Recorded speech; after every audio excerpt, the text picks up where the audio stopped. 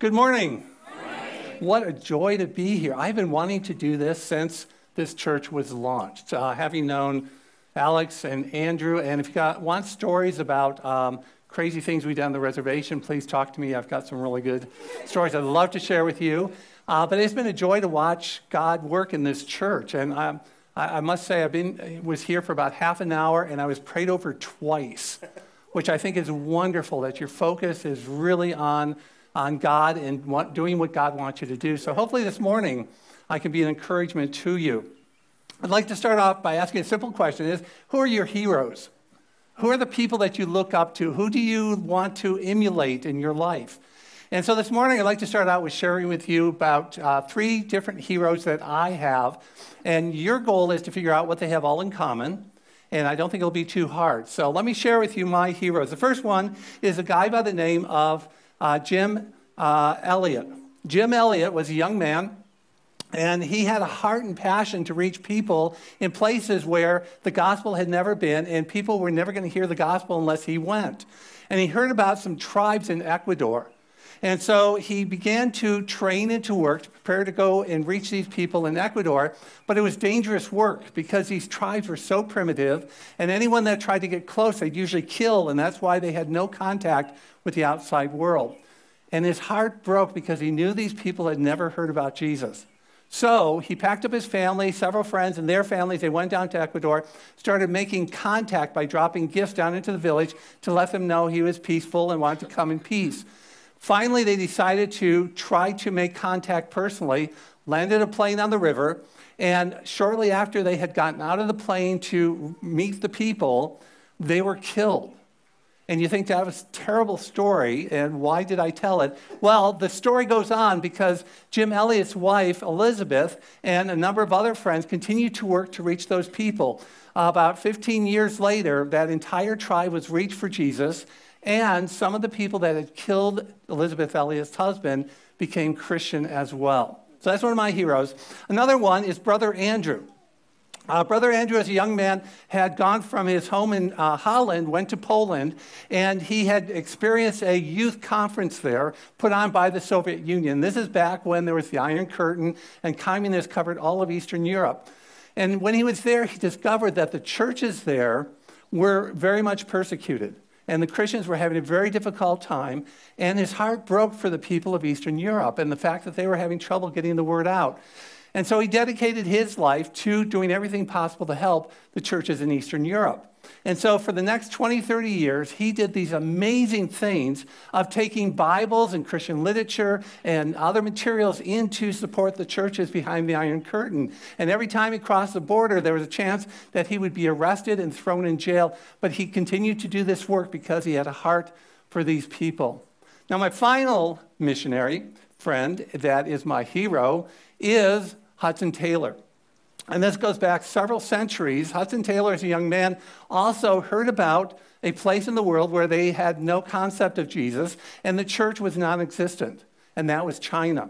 And so he decided that he was going to go to that part of the world and do what he can to break open that country to the gospel of Jesus Christ.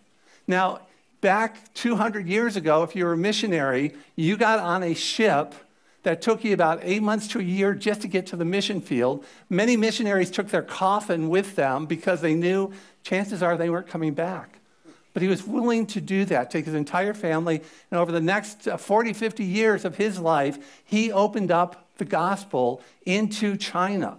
And the churches started growing and thriving there. And today, there are churches all around China that are because of the work that Hudson Taylor did. So do you see the connection between all my heroes? They're all missionaries. But even more important than that, did you notice something else about these missionaries? They were willing to do hard, difficult, dangerous things, even willing to sacrifice their lives to get the gospel to a lost and hurting world. And so as I think about these guys, I have to think, okay, why? Why were they willing to do this difficult, hard work? Why were they willing to make so many sacrifices for the sake of Jesus Christ? And then I got thinking about it even more is, why are there more Christians like these guys? And what would happen in the church today if there were more people like this willing to go wherever there were lost and hurting people and make sure the gospel got to them? We would see the world change and transformed. So let me bring it a little bit closer. What would happen if you really began to be obedient to the call that God has given to you? So the question is really this: what is it going to take in our generation today, in our world today, to raise up more workers that are willing to go into the harvest field and share this message of hope of the gospel? Well, I think a great place to look for an answer for that is Jesus, right? So we're going to look at a passage where Jesus actually begins to go out and do his work as a missionary, and we're going to learn some important lessons that I think can help us to learn to have hearts and passion for the gospel and taking the gospel to a lost and hurting world. So if you have your Bibles, we're going to look at Matthew chapter 9, and we're going to start in verse 35. Matthew chapter 9, verse 35. And this is probably a very familiar passage, but we're going to look at it a little bit different than you've ever had before. So reading from 35, it says, Jesus went through the towns and the villages, teaching in their synagogues, proclaiming the good news of the kingdom, and healing every disease and sickness. When he saw the crowds, he had compassion on them because they were harassed and helpless, sheep without a shepherd. Then he said to his disciples, the harvest is plentiful, the workers are few. Ask the Lord of the harvest, therefore, to send out more workers into the harvest field. Would you pray with me? Father God, as we look into your word today, I just pray it would really touch our hearts. And I'm so thankful that we have an example of Jesus, who really had compassion on the lost and the hurting, that he was willing to take action and do something about it. I pray, Father, we would have the same compassion for the lost, that we could not any longer stay home. In Jesus' name I pray, amen. So let's begin with asking the question of, why did Jesus go? Okay, in our passage, in verse 35, it says that he went, and as he went, what did he do? He went out, he preached, he taught, and he healed. Okay, so he went out and taught people how to follow God. He taught people and preached the good news. And then also he brought goodness into people's lives, helped them right where they were at with all the needs and the hurts and the suffering that they were going through. But it just says he went. Our passage really doesn't tell us why he went. And so we're going to have to look elsewhere to find out why in the world that he did this work. Well, let's take a look at another passage, and this is at the beginning of Jesus' ministry. And there, at the beginning of Jesus' ministry in Luke 4, starting in verse 18, we're going to read about Jesus as he goes out at the very beginning of his ministry. And what he does is he walks into a synagogue, and they ask him to speak in front of the synagogue, so he unrolls a scroll. And then he is going to quote from Isaiah. And from that prophet, he is going to describe to people what the work that he is going to start doing at that moment. And in that passage, starting in Luke 4:18, it says, the Spirit of the Lord is on me, because he has anointed me to proclaim the good news to the poor. He has sent me to proclaim the kingdom for the prisoners and recovery of the sight of the blind, to set the oppressed free, to proclaim the year of the Lord's favor. So Jesus turned to Scripture. He found clearly God's calling for his life, and that calling was what? To go out and to proclaim the good news, to proclaim freedom for the captives, to bring healing, to bring hope to people. He was called to do the work of a missionary. So ultimately, I would suggest to you that what we find in verse 30, or chapter 9 of our passage, is Jesus is now doing exactly what God had called him to do.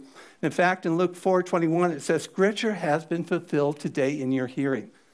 So Jesus says, this is what God has called me to do, and I'm going to start doing exactly what God has called me to do. And so Jesus begins to go out to preach, teach, and heal because it was God's plan for his life. He was doing what God had clearly called him to do. He was doing the work that was put before him by God. So I'd like to suggest to you that doing God's will was very central to Jesus. This is more important than anything else for Jesus. And so Jesus made it very, very clear that, in fact, he was going to do God's will at any point in his life. And in fact, in John chapter 6, Reading from verse 38, this is what Jesus says about doing God's will. He says, "For I have come down from heaven not to do my will, but the will of him who sent me. And this is the will of him who sent me, that I shall lose none of those he has given me, but raise them up in the last day. For my Father's will is that anyone who looks to the Son, believes in him, shall have eternal life, and I will raise him up on the last day." Now, isn't that marvelous? Jesus knew exactly what God wanted him to do. He was so passionate about doing God's will, and his will was that Jesus would go out and be present with people so they could look to him and have eternal life. And that was his focus of his life. So Jesus went from town to town, village to village, preaching, teaching, and healing. And the question is why did he do that? Well, I'd like to suggest it's one word, and that's obedience. Jesus was doing what God had called him to do, and that's it. So the question I have for us today is, why should you and I ever go out and share the good news with other people?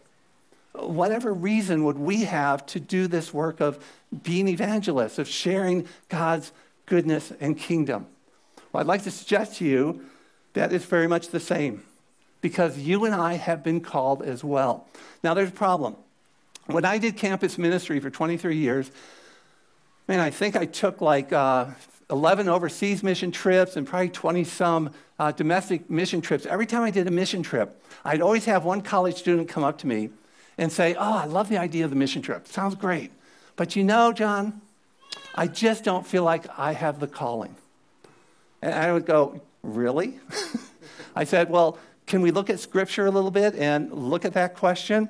And the place I would take them to, first and foremost, is Matthew 28, verses 18 through 20. Now, we should be familiar with this. Jesus is talking to his disciples at the end of his life after he's risen, and he says to them this: "All authority in heaven and on earth has been given to me. Therefore, go and make disciples of all nations, baptizing them in the name of the Father and the Son and the Holy Spirit, and teaching them to obey everything I have commanded you.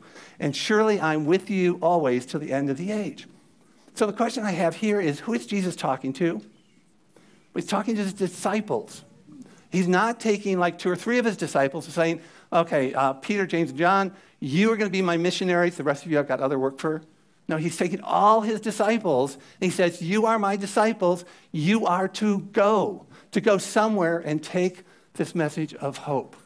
And so Jesus tells his disciples, all his disciples, that they are supposed to go and do this work. Now, another passage that I really love, and this is it from Acts chapter 8, or chapter 1, verse 8. And again, Jesus is at the end, at the very end, before he's risen up to heaven, and he's talking to his disciples. And this is what he says to them: But you will receive the power when the Holy Spirit comes on you, and you will be my witnesses in Jerusalem and in all Judea and Samaria and to the ends of the earth. Now, some of us have a real hard time figuring out the work of the Holy Spirit in our lives, don't we? Okay, what is this Holy Spirit thing all about? Well, here I think it's a very clear example of what the Holy Spirit's going to do in our lives. The Holy Spirit, we're told, is going to work powerfully. And I think what he's saying there is when we receive Jesus into our lives, he gives us the Holy Spirit, God in us. And God comes into our lives in a powerful way. And you and I get to experience the reality of God personally in a very real and clear and, again, powerful way. And so, therefore, you and I are able to testify to the fact that God is real, that God exists, that this salvation thing is real because the Holy Spirit is working powerfully in our lives. And so we have the ability to be witnesses because God has given us the Spirit to be able to share and testify to his reality.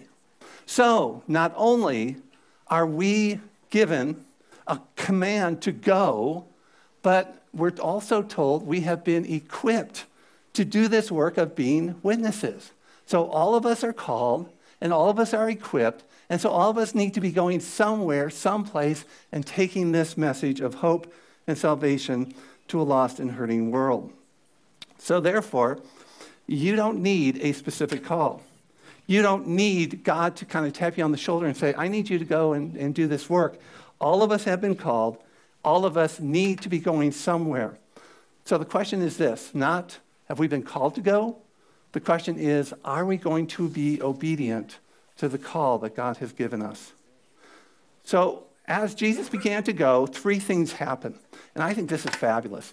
And because the same three things that happened to Jesus, it's going to happen to you and I. So if we are willing to be obedient and start going and fulfilling our role as his witnesses to a lost and hurting world, things are going to happen in our lives. And they're really cool. And so I want you to really think about what this means to begin to go and be obedient. So what happens to Jesus as he begins to go? Well, three things. Number one, we're told in verse 36 that he had compassion.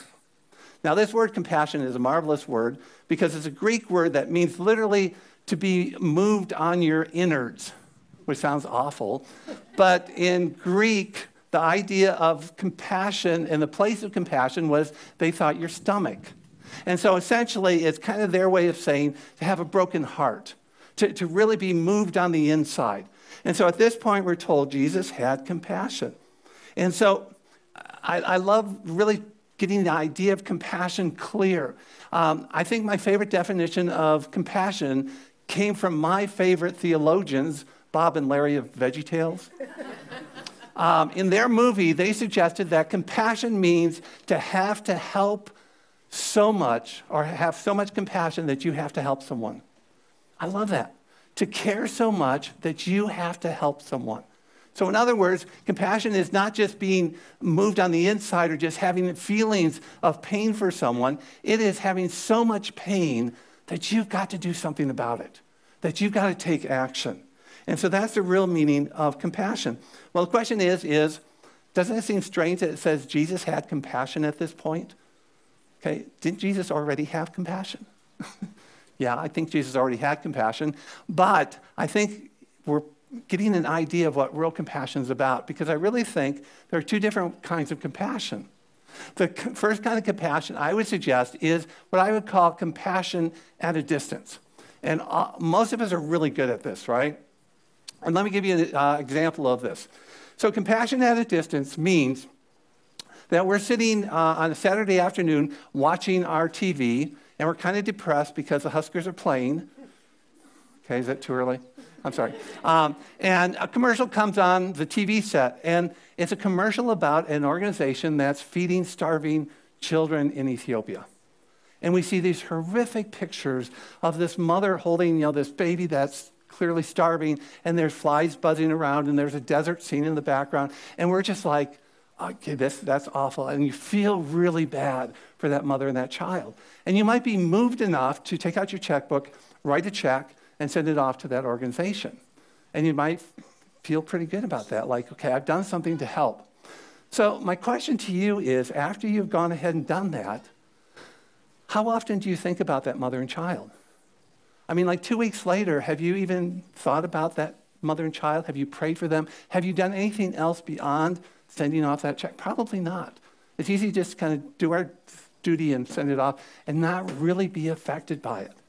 See, and that's the difference with being up close and personal and really being touched with compassion. So there's compassion that's up close. And let me give you a definition of compassion up close, because it basically means that we get to be amongst those who are hurting and in pain and going through difficult times, and we get to experience that in a very real and personal way. I had that happen to me on a mission trip with my college students many years ago. We took trips into the inner city of St. Louis. And in the inner city of St. Louis, we worked with an organization that was really helping the kids, because the kids in the inner city had a really hard time because the parents were usually on drugs, alcoholism, they weren't present, and the kids really weren't well taken care of.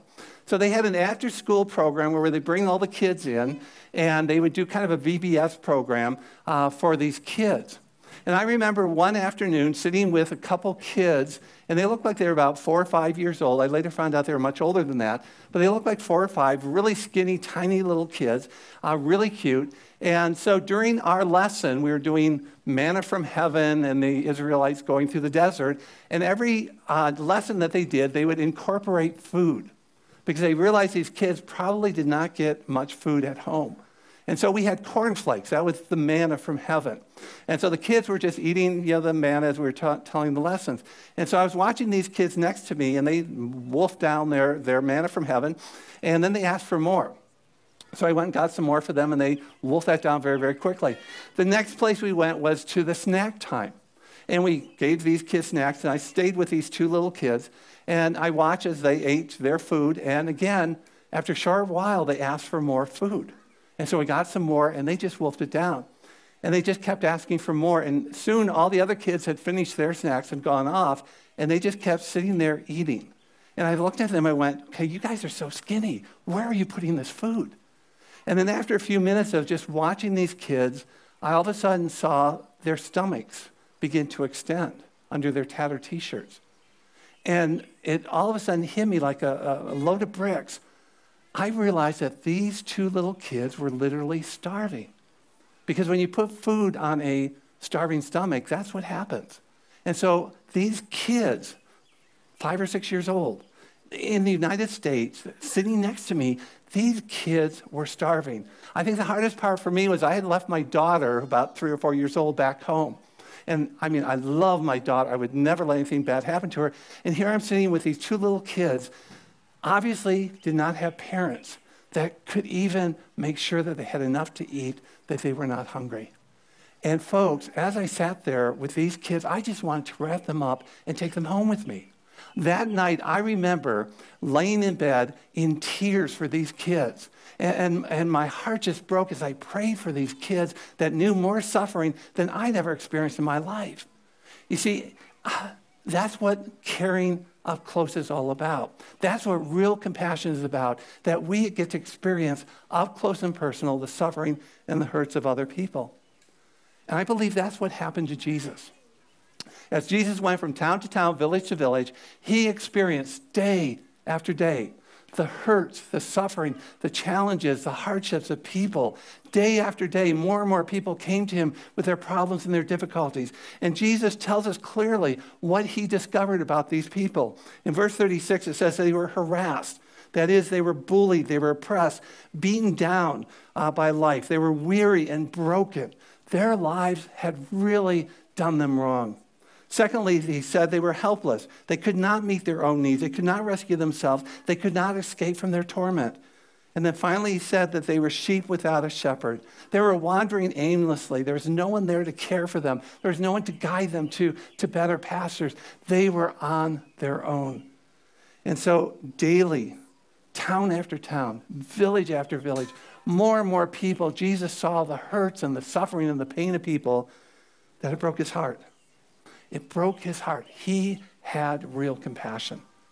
So here's my theory, folks. And if you don't remember anything else I say today, take this home with you, please. See, my theory is this. It's only as we go will our hearts be broken. Only as we go and spend time with hurting and suffering people, only then will God have a chance to break our hearts. So only as you go will God really be able to break your heart. So the second thing that happens to Jesus is he calls for prayer. So from town to town, village to village, Jesus learned that there's so much need out there. Can you imagine just the overwhelming sense of how much need and hurts were out there? And Jesus all of a sudden realized, okay, this truly is a God-sized task. This is bigger than just one person. And so at that point, Jesus turns to his disciples and tells them to pray. And this is what he tells them to pray. In verse 38, he says, ask the Lord of the harvest to send out workers. Okay, that's a prayer. Pray for more workers. So the question is why did Jesus pray specifically for more workers? Well, he tells us, he says, the workers are few. Now, I'd like to suggest this is probably the greatest understatement Jesus ever made, because Jesus has just started his ministry, and as far as I know, he's the only one doing the work. So indeed, there are very few workers. So why does Jesus want more workers to go out and do this work? Well, I think this is a beautiful part of the Jesus story. Because Jesus' method of reaching the world was not to come and appear to everyone in a mass appearance and terrify everyone. Jesus' way of coming into the world was to come as a baby. So people would not be afraid, but people would approach Jesus. And so Jesus' method of reaching the world was to come alongside people, to spend life with people, to work with people through their hurts and their suffering, to be with people in order to reach people one at a time. So if Jesus was going to reach people one at a time, we need a lot of workers, don't we? To think of all the people that need to be reached. And so that's why Jesus said, we need more workers to go out to the harvest field. And so I believe what's going to happen to you as well is this.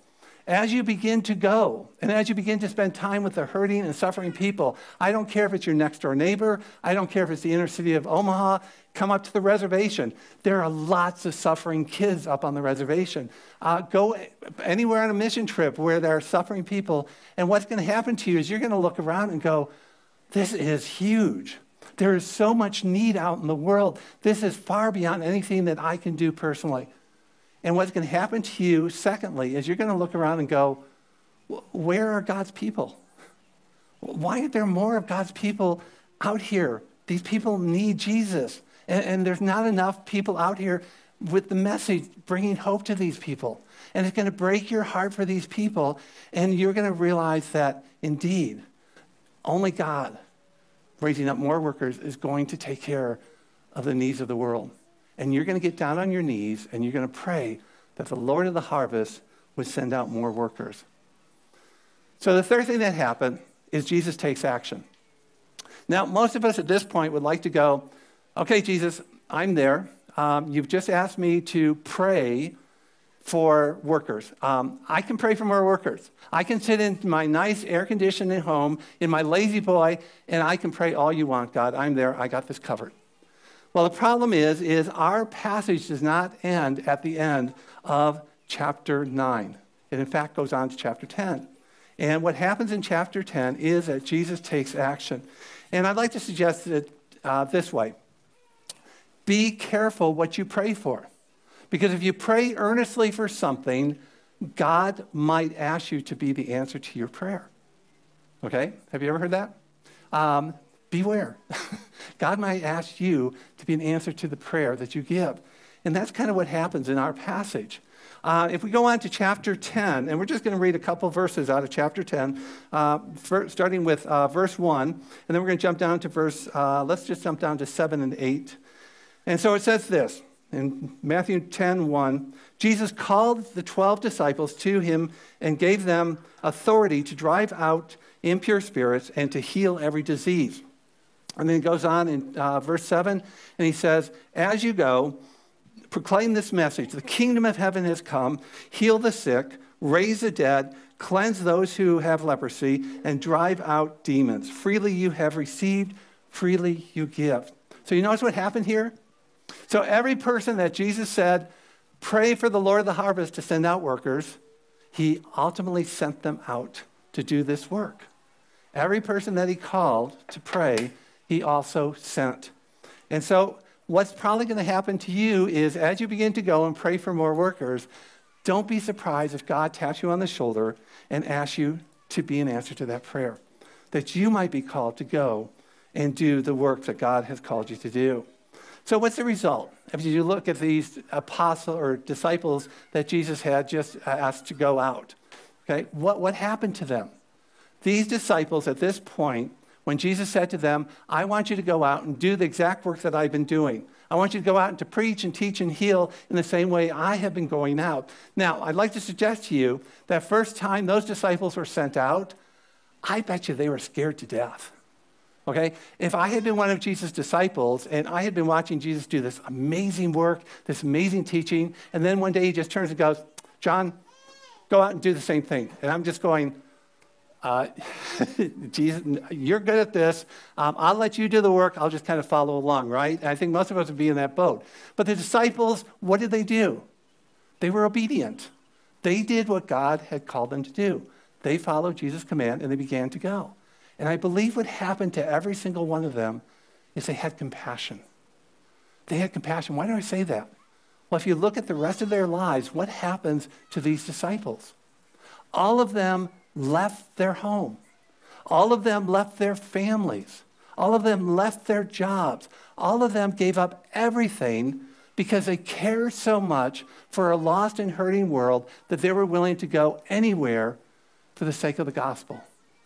And so they were willing to give up everything for making sure that people had an opportunity to hear the good news.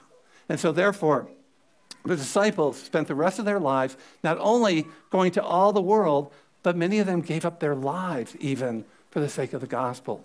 And so they had compassion enough to be willing to go wherever God calls. So I started out this sermon by asking the question of why do people like Jim Elliot, Brother Andrew, Hudson Taylor, why were they willing to do the hard things that they did? Well, I think we've got an answer here. I think at some point, all these heroes of mine opened up their Bible at a young age, and as they read, they realized that they are disciples of Jesus. And as disciples of Jesus, they were called to be lights to a lost and hurting world. And so they began to be obedient. And as they went, their hearts were broken. And their hearts were broken for the people of Ecuador. Their hearts were broken for the people of Eastern Europe and the Soviet Union. Their hearts were broken for people in China who needed to hear the gospel of Jesus Christ. And so they were willing to go.